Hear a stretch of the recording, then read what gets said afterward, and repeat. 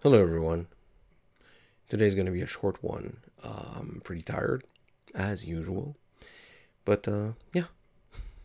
I gotta say, the holidays is a time where I get really tired really fast.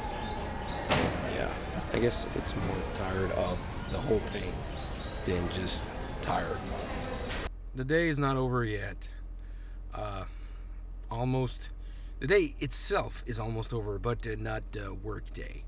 So I've got some cleanup to finish, and then it's editing time, and after that, it's shower and bed time. Let's go. So this week was a bit of a crazy one with a lot of stuff happening, a lot of things to deal with, and a good lot of realization. So it's the fifth day of the change challenge, the 90-day change challenge. And sure, it's only been 5 days, but so far so good. The exercises are getting easier over time. The meditation is a lot better. This morning it was way easier. Not perfect yet, but just easier. Easier to just relax and let all the thoughts just go, and not judge them, and just let them go and come and go. Much easier, much easier. Normally, I would just need to understand each and every thought, but now this morning it was fine. It was fine. So that's progress. And also the fact that when my wife had the accident, and when my son had this issue with his phone, both times, normally I would have been angrier.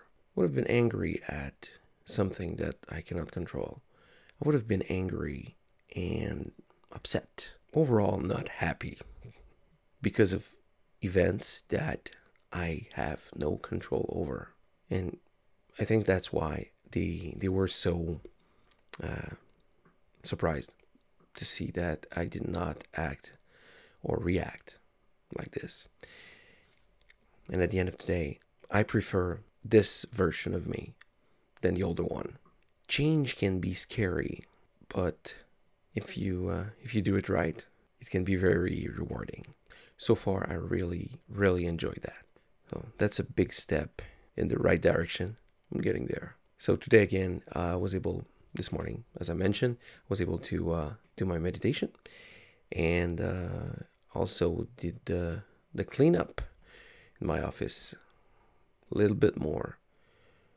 This part is still not fun, but at least I'm doing it.